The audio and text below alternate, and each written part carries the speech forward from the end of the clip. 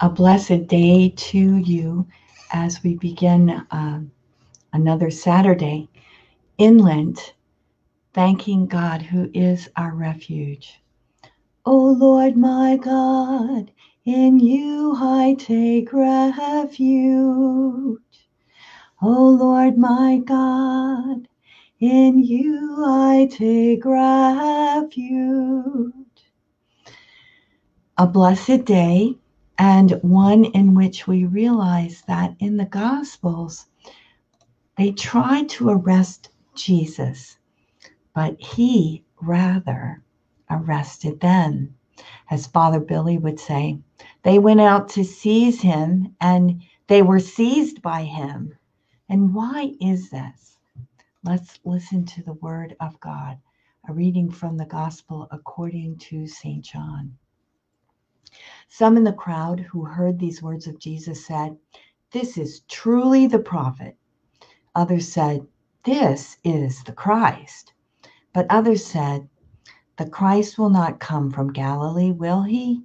Does not Scripture say that the Christ will be of David's family and come from Bethlehem, the village where David lived?" So a division occurred in the crowd because of him. Some of them even wanted to arrest him, but no one laid hands on him. So the guards went to the chief priests and Pharisees, who asked them, "Why did you not bring him in?" The guards answered, "Never before has anyone spoken like this man." So the Pharisees answered them, "Have you also been deceived? Have any of the authorities or the Pharisees believed in him? But this crowd, which does not know the law, it's accursed." Nicodemus, one of their members who had come to him earlier, said to them, "Does our law condemn a man before it first hears him and finds out what he is doing?" They answered and said to him, "You are not from Galilee also, are you? Look and see that no prophet arises from Galilee." Then each went to his own house. The Gospel of the Lord. Praise to you, Lord Jesus Christ.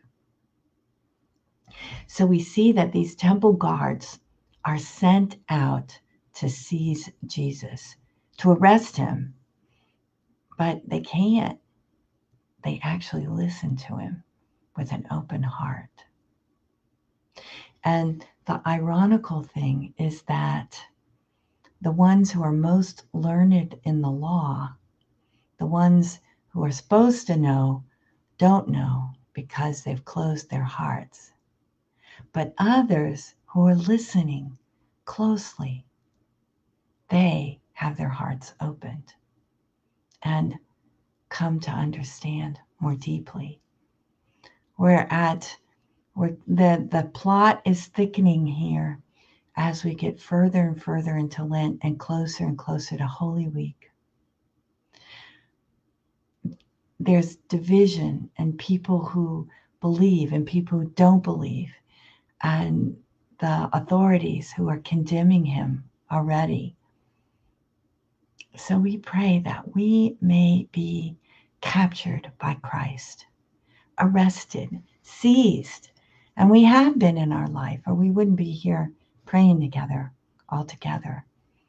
We have been captured by Christ. Let our hearts be captured once more, embraced by him. We want to listen to his voice and hear what he's saying this day so that we can walk with him this Holy Lent into a beautiful Easter. We pray our offering, Divine Heart of Jesus, I offer you through the Immaculate Heart of Mary, Mother of the Church, in union with the Eucharistic sacrifice, my prayers, my actions, my joys and sufferings of this day, in reparation for sins and for the salvation of all men and women, according to the special intentions of our Holy Father, Pope Francis, in the grace of the Holy Spirit, for the glory of the Heavenly Father. And we pray for vocations. O Jesus, eternal shepherd of our souls, send good laborers into your harvest. So we ask you, Lord, to bless all of us here, to bless Mila and Paris, Kat, Margaret, Virginia, Annie, so many others who scroll past. We pray for them and for their intentions. We pray up for everyone who will join us and for all those cares in their hearts. And we ask God's blessing on us all. In the name of the Father, and of the Son, and of the Holy Spirit. Amen. Thank you so much for joining me today. You have a blessed Saturday.